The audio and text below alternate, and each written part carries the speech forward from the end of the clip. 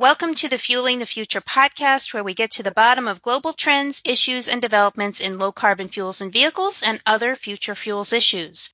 Are you looking for real insight and analysis from the industry's top experts? Are you trying to stay ahead of the curve and read the tea leaves? Then you're in the right place. My name is Tammy Klein, and with me today is Paul O'Connor from Antasy.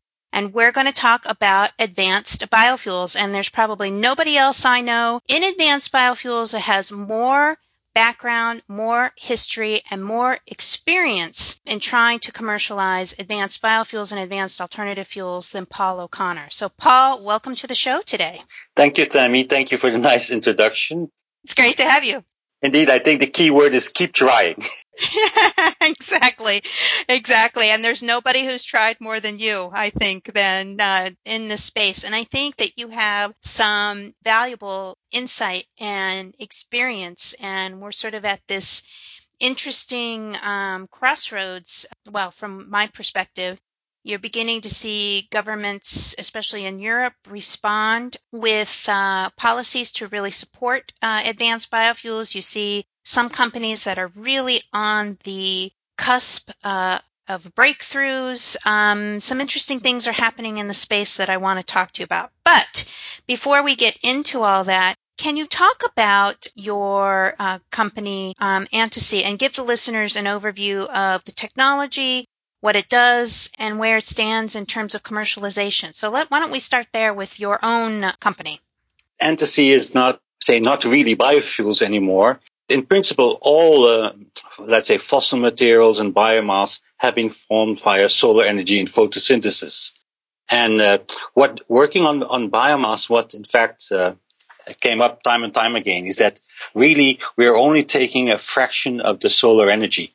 And let's say, for instance, in sugarcane, it's 1%, which is captured and then converted into biomass, and which then we can convert into oil. And in fossil fuels, the same happen. But nature has all the time, so it's no problem. So in billions of years, a lot of fossil fuels have built up. And the reason we are getting in trouble with the carbon balance is when we try to burn it in a couple of 100 years.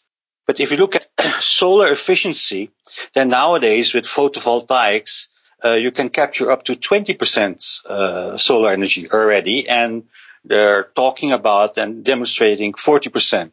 So solar energy, solar electricity is really becoming cheaper and cheaper and starting to drive, for instance, coal out of business in stationary power generation. So I believe that solar and wind energy is going to really compete in this area with the production of low-cost hydrogen. And if we can convert that into fuels again, methanol, diesel, that will really be a high efficiency way to convert solar energy into fuels. So in my view, and that's my vision, is that future energy storage is not a lithium battery, but a fuel cell running on low carbon methanol, ethanol, or any other liquid fuel, which has a higher energy density and overall more efficient. Strangely enough, in all this scenarios, CO2 is a missing link. Because you say, well, there's enough CO2, but to do this, to convert CO2 into methanol with renewable hydrogen, you need concentrated and clean CO2. And that technology is not really available yet. So that's where Antasy developed a new technology to capture CO2 and with a low amount of energy requirement and using an environmental friendly system. So that once with the renewable energy, we can make hydrogen. And hydrogen has become cheaper, and with CO2, either from flue gas or even from open air, we can get the CO2 to concentrate that, to convert it into methanol. The unique features of our technology is that it's low cost, it requires a low amount of low value heat, but very important is we're not using any toxic materials. State-of-the-art technology, as you know, in refineries, is amines. Now, they have already the toxicity issues, but because they also are rather unstable, after many cycles they can degrade, and they can even form nitrosamines, which are carcinogenic. So in several applications, you are limited by using them. We are using a carbonate system, It's very simple, and that does not have these problems. So we developed this in the last 5 years or so, and coming to where we stand now, we did last year an extensive study together with Shell Global Solutions, because they were interested in this, and at least they say, well, this technical, it is viable, so it's not a process which cannot work. We are looking at are there any thermodynamic limitations, etc., etc. And it also has economic viability. The economic viability, of course, depends also on having low-cost electricity available. So what we discuss with them is to put together a project to see how we can reduce the cost of CO2 even further. And in principle, with the idea also to be able to compete with existing amine systems, which are taking the CO2 out of flue gas. And we think that is possible, and we're working on that. On the other hand, in the same time, we already see now that the first cases, business cases, where there is low-cost electricity available and where there's a need to convert that into a liquid fuel are arising. In fact, there's already one unit running, which is in Iceland, where with hydroelectric electricity, they're converting CO2 into methanol. Now, this methanol, in Iceland, it is easy because this CO2 is coming out of the ground, pure. So that is very simple. But already that unit now is limited because there's not enough CO2. And this sounds very strange to many people outside of this world. They say, well, you mean there's a shortage of CO2? I say, yes, there are many places there's a shortage of clean, high concentration CO2. So that is where we can plug in. And recently we've been working with Mitsubishi Hitachi Power Systems, which they have developed the Iceland plant, and looking for a place to do a first demonstration of this technology. Coming to the regulations, in Europe now, low carbon methanol has quite a high value. Like there's a significant amount of low carbon fuels needs to be blended. At present, the biofuels are not able to supply all this demand, and low carbon methanol is an alternative. So there is a real demand for that. So that is how we see how the technology is now made available. It is simple. It can be done. And now we're looking to find the first place to develop the market, develop the first demo to get this into the market. What's the timeline in terms of a potential demo? Would it be in the next year, next 2 years, a little longer?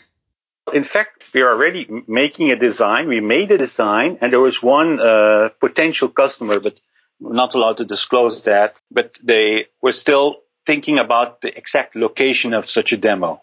And the demo, that idea of that demo would be very interesting because it's not only to demonstrate this technology, but of course the next step, which is really interesting, is when you start using this methanol in combination with methanol fuel cells.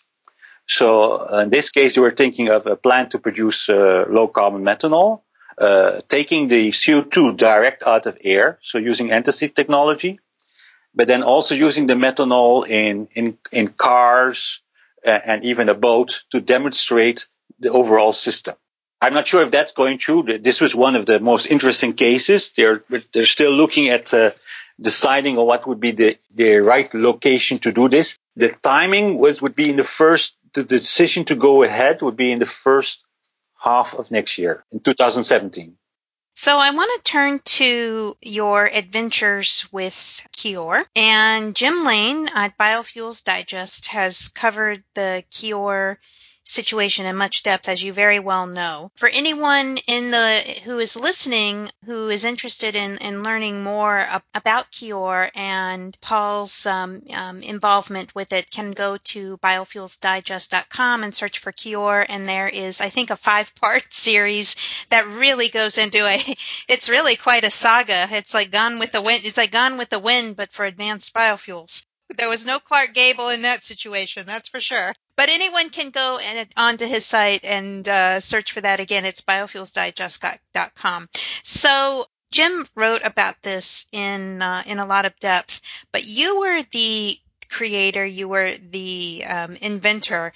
And what was it like to actually go through all of that. And and my second question, sort of a three-part question, what was the best and what was the worst for you? And more importantly, what does it say? What was the biggest lesson learned? And what does it say for anyone attempting to commercialize not only an advanced biofuel, but an advanced alternative fuel? Love to hear from you on that.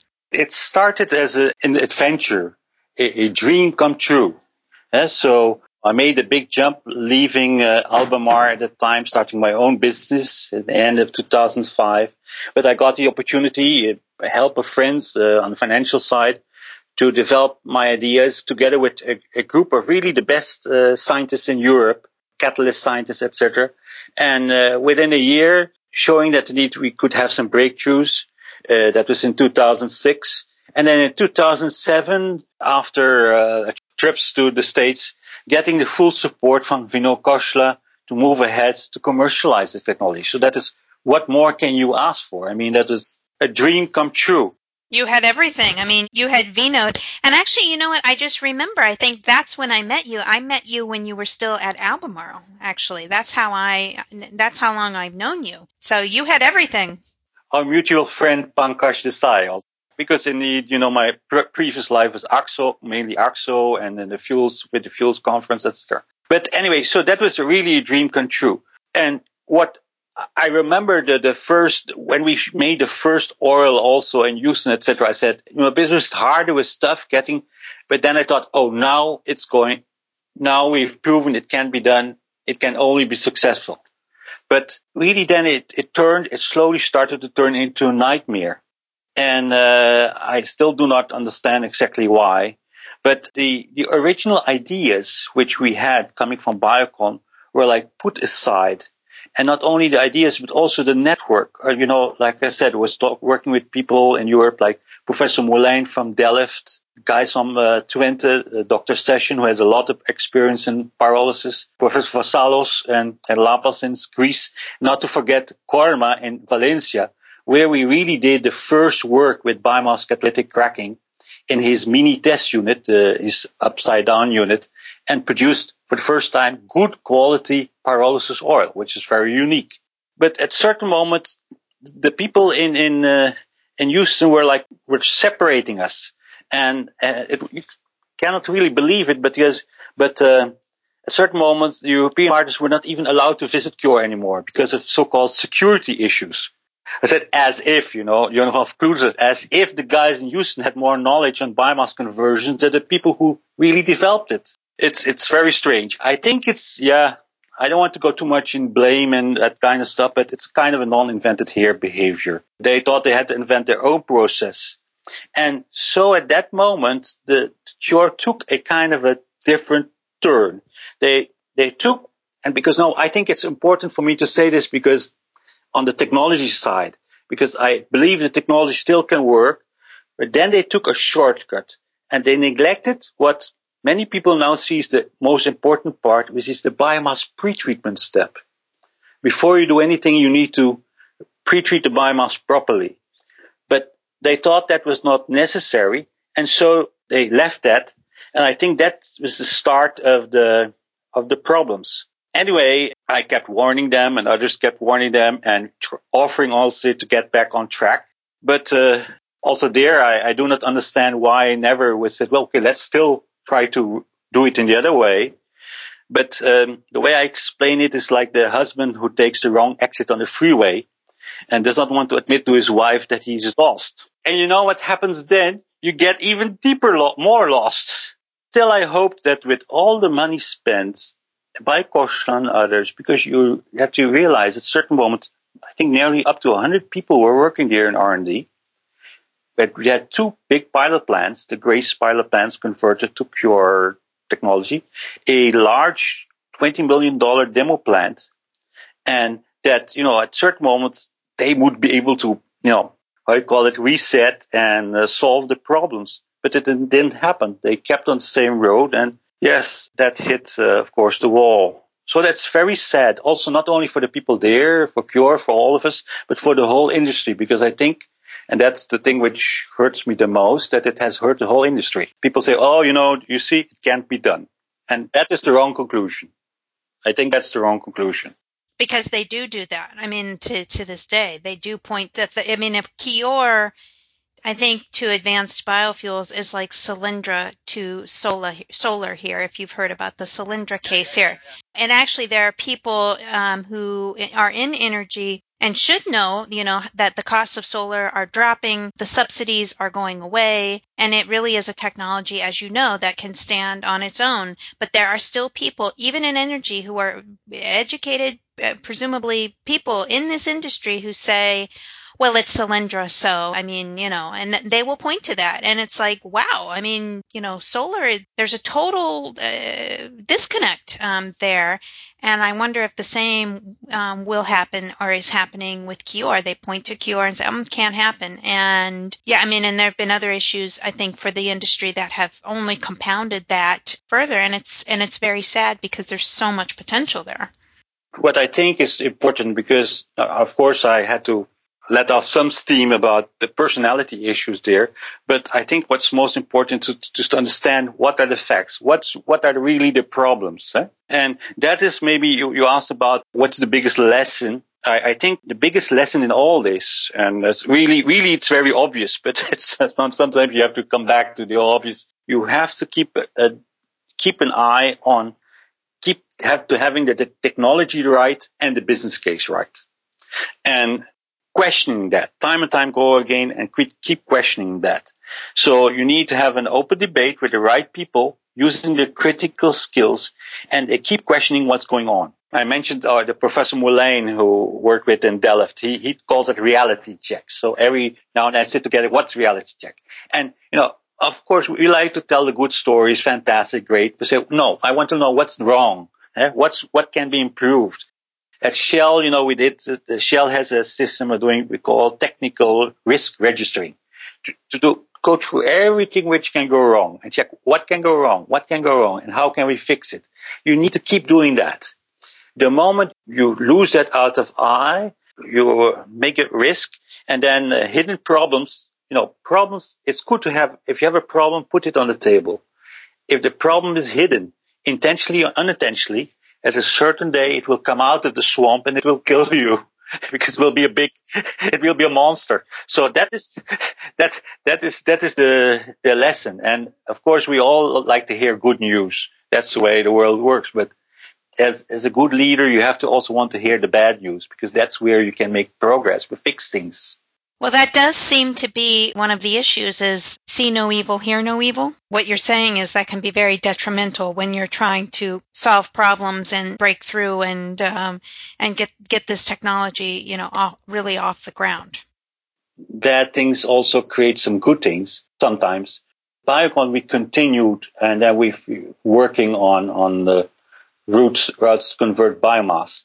And separate to the pyrolysis route, we are also working on a liquid route, which is based on zinc chloride. At the time, we were working with Petrobras to develop a kind of a diesel additive, whereby we were converting biomass in situ in zinc chloride into a oxygenate. Now, that is a very complex process. Petrobras invested a lot in it. Unfortunately, that also has now stopped with the difficult situation at Petrobras. But along the way, we then went back and said, look, this first step in which you take apart the biomass, maybe that is what's the key. And what we see there now is that we have developed a simple process in which you have the biomass and split it into a lignin, a cellulose, and of course the hemicellulose. But the remarkable thing is that the lignin and cellulose that we are making is not the original, but is in fact defibrillated cellulose. So we can use the cellulose to feed it directly to the enzymes to convert into ethanol, for instance. They do not first need to be converted into sugars, but also the cellulose has a value as a natural polymer. Interesting, in the time, at a certain moment, of course, we were looking to alternative applications.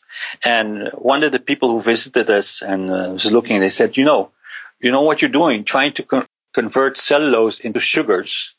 That's a downgrading. The cellulose that you're making now it's a high value product on itself. And but the problem with cellulose up to now is it was not unlocked out of the polymers, out of the biomass. Once you take it out of the biomass, you can use it for all kind of applications. So we're focusing more on that, and also, and that comes to the issue of the lessons of the technology. I think one of the big problems with biomass is that it's very different than fossil fuels, hydrocarbons, and sometimes we forget it. I mentioned again Professor Moulijn, who in 2006 did his what he called valedictory speech, when he stepped down as professor after many years. And at that time, he just started working for Biocon with us. He was consultant. And he made a comparison, showed the difference between carbohydrates and hydrocarbons. Hydrocarbons, we need to put a high temperature and a lot of catalysts to convert it. With carbohydrates, with biomass, once we unlock it, once it is activated, it reacts as crazy. And before you know it, you're producing what we call in the lab crème brûlée, and other people call it black chewing gum. And it's because the oxygen in there is so reactive. And this has caused many problems in many processes. Probably you don't remember anymore but there was this plant in Germany, which is Koren. Shell invested in that. It also did not work. And also there were a lot of problems because the reactivity of the biomass is so great. You can gasify coal. Gasifying biomass is a lot tougher. Same with pyrolysis. The idea of Biocon, there are two ways you can go. One way is go very fast, high temperature to a stable oxygenate. So that was basically what we were trying to do at Cure, or what we did at Biocon, by catalytic pyrolysis, making a bio oil which is stable. And my vision was that it's about 10% oxygen or lower, not higher. The other approach is remain at low temperature, and so avoid this the conversion of the oxygen containing carbohydrates, and that's then in a solvent like zinc chloride. If you go in the wrong region, so that you get a reactive oxygen, then you're in trouble. The problem at Cure was that indeed, because the pretreatment of the biomass was not done, it was very difficult to get the oxygen down. So they were producing higher oxygen bio oil from the pyrolysis. Now, the first problem is that you cannot hydrotreat the stuff, because if you heat it up before it gets to the hydrotreater, it starts making the black chewing gum or gummy balls or whatever, and it plugs the catalyst. The guys at Cure kept telling me that they had found a way to avoid that and that it could be done. Maybe it did in research or a few days in the hydrotreater, but you don't want the hydrotreater which runs a week. You need a hydrotreater which runs 6 months. So it was so critical that that's really a big lesson. And we see it coming back now also with the cellulosic ethanol. Enzymes is not my field, so I only learn from what others tell me. But also the enzymes do not like certain carbohydrates. You know that many of the ways to unlock the cellulose are quite aggressive. So either aggressive acids, high temperature, steam explosion. And what we see that when that happens, a part of the sugars, you also create some what we call degradation products. You can see that they give a color, they're black, etc. But those materials, they are inhibitors or even poisons to the enzymes. And that has created a lot of problems in the first commercial cellulosic ethanol plants. So I think the same problem is happening there. The solution is we have to go to a very mild disentanglement of the biomass. And we believe that can be done. With the zinc chloride, we're working below 100 degrees Celsius. We are not making any degradation products. And we've seen that doing that, you do not need to convert it to the sugars, but also the amount of enzymes required, and enzymes like the stuff better because they're not getting the inhibitors these are all technical importance, but coming back to the business side, not even thinking about all the problems we have because the oil price is so low. If you have a plant, which I think also Jim Lane pointed that out in one of his stories, if you have a plant which is only running 20% of the time, because that even if your yields are fantastic, it's still bad. And what we see is that a lot of these plants, and that was the problem with Cure, was the problem at Corvette, but apparently also at some of these cellulose ethanol plants, is that in fact, the on-stream time of the plants is really what is killing it. So that is, that's trying to, for me, to try to get out as much as possible the thinking and see, because I believe, I'm optimistic, I think all these problems can be solved. But why don't we have more commercial scale advanced biofuels in the marketplace, aside from the technical issues that you've just discussed? And what needs to happen, especially on the policy side? Like what policy interventions can actually help this along? Before you even talk about policy, the problem that comes back to the people, entrepreneurs and investors have been really very disillusioned because of the failures in this, what they call space.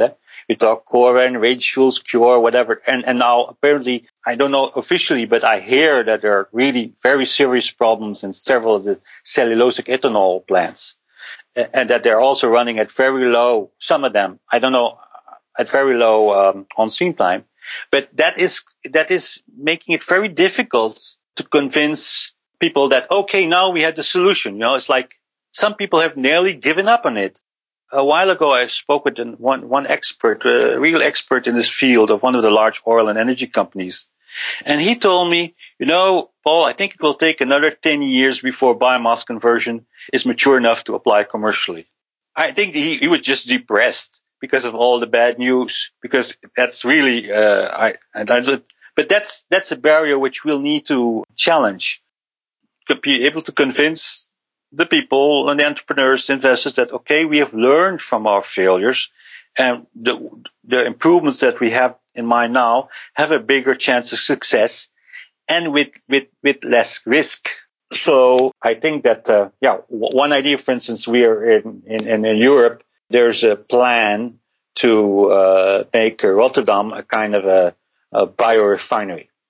And so what we're trying to convince them to say, well, maybe we can build one plant in which we get in biomass waste and refine it into this cellulose commodity, which we then can supply to existing first generation ethanol plants, which they can use instead of sugar.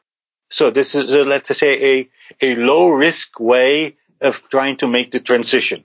We can wait and ask for changes in policy, but I think we have to do something that people who are developing have to give the policymakers also, give them the options to show that there are some new things which are possible and credible options, of course.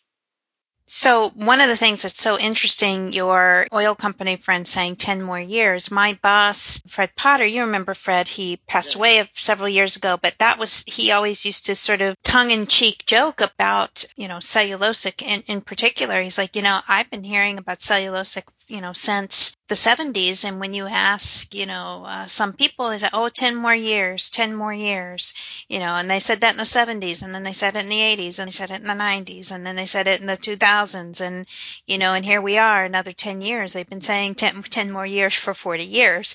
And he said that sort of tongue-in-cheek, not because he didn't support the technology, but it is the reality of doing something. This is a difficult area where the potential upside is huge, but the journey to sort of get there is very, very long. So I find it kind of ironic, wherever Fred is upstairs, he's probably having a laugh because, your friend's saying, 10 more years. And it's like, that's what he used to say sort of jokingly all the time. But that's the reality of technology breakthrough, no? When I started in 2005, at the time, my last period in Albemarle, I was busy in business development.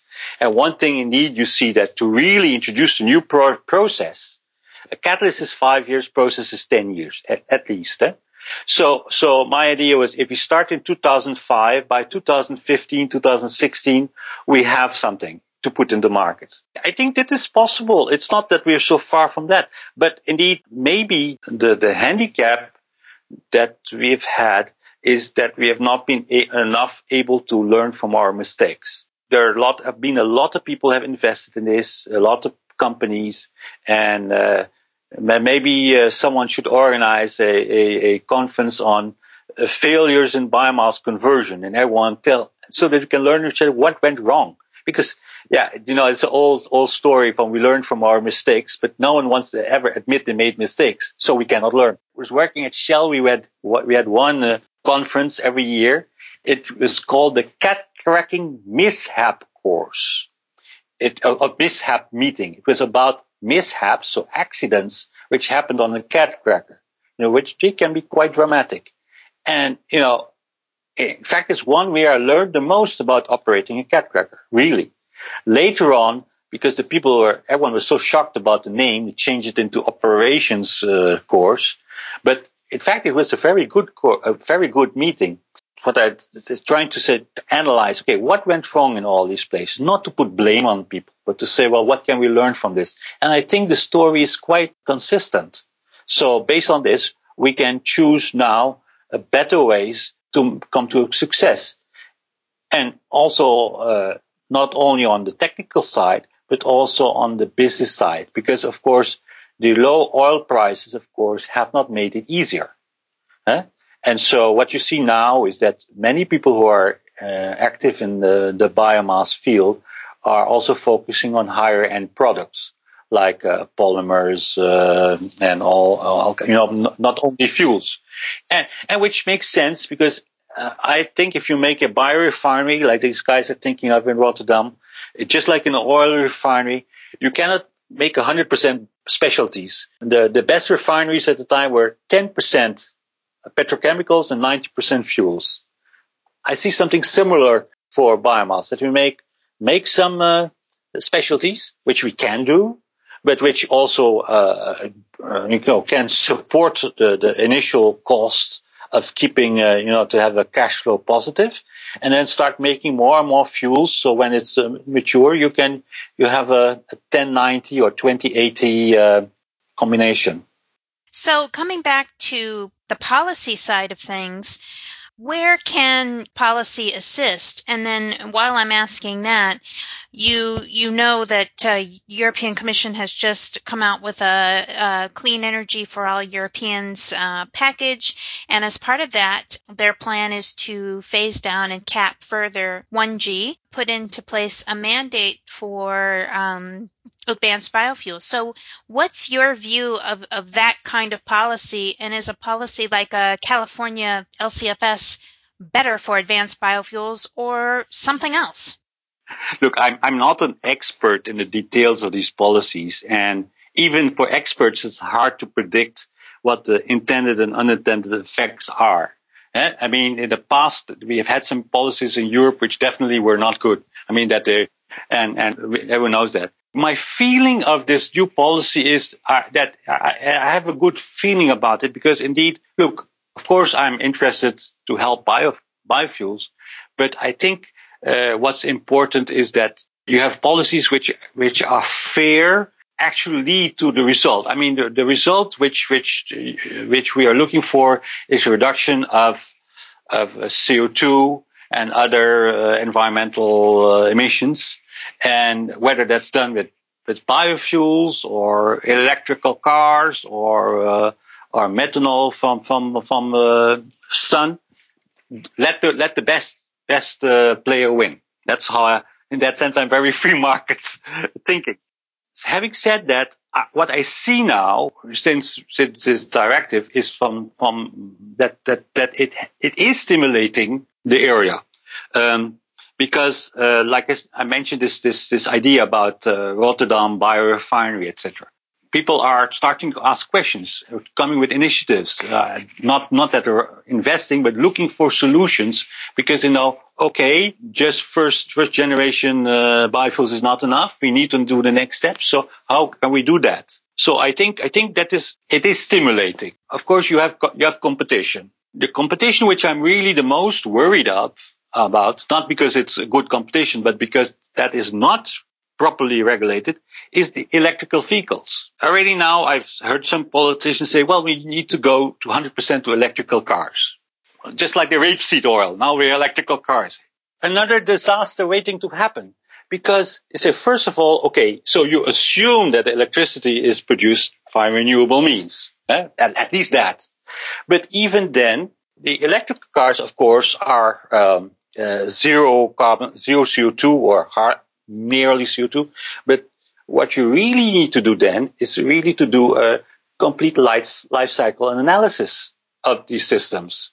And then it is not zero CO2, and you have other problems like what are you going to do with the batteries? How are the batteries produced? How are you going to recycle them? Which are not really addressed.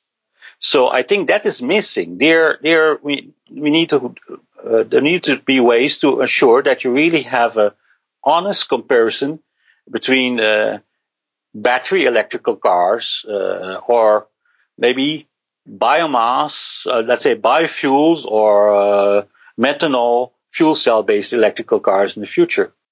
Like I said, I believe a better solution will be to have a fuel cell running with methanol or ethanol. I was talking with one of those Tesla owners, and several of the people who are active in this area are excited and have the Tesla. And so I was trying to explain them that battery may not be the best solution. And in the end, he said, oh, so the battery of my next electrical car will be methanol. I said, exactly, or ethanol. And in fact, several of the car manufacturers, Toyota, Nissan, they're working on this. They're working on this. This is something which is not yet included in let's say, all the legislation, etc. And we have to be careful that we are not suddenly after another 5 years we come to the conclusion, oh, what did we do now? Now we are stuck with all these battery electrical cars, and that's not really the solution we needed. And in the meantime, we did not stimulate enough the fuels based, the low carbon fuels. It seems like what you're saying is really we should be technology neutral and allow proper space for technologies to develop, and then let the market decide based on that, and maybe given some criteria that includes carbon or carbon reduction. Carbon and also complete life cycle analysis. So also the consequences of what are we going to do with all those batteries. And that can change things quite a lot. Well, Paul, it's been so great talking with you today. We will end it there, and I hope that you come back and talk to us more as you continue your adventure with Antasy. Really appreciated you sharing especially what happened with Cure and what we can all learn from that. So thanks everybody for listening. Please do us a favor before you go. Head over to iTunes and rate this podcast. This is huge for us in terms of improving our ranking and keeping the show visible so that other people can discover it and hopefully benefit from it. Thanks so much for helping out. If you're looking for more insight on low carbon fuels and vehicles issues or future fuels issues, sign up for my free weekly newsletter at futurefuelstrategies.com. That's the show. Thanks for listening.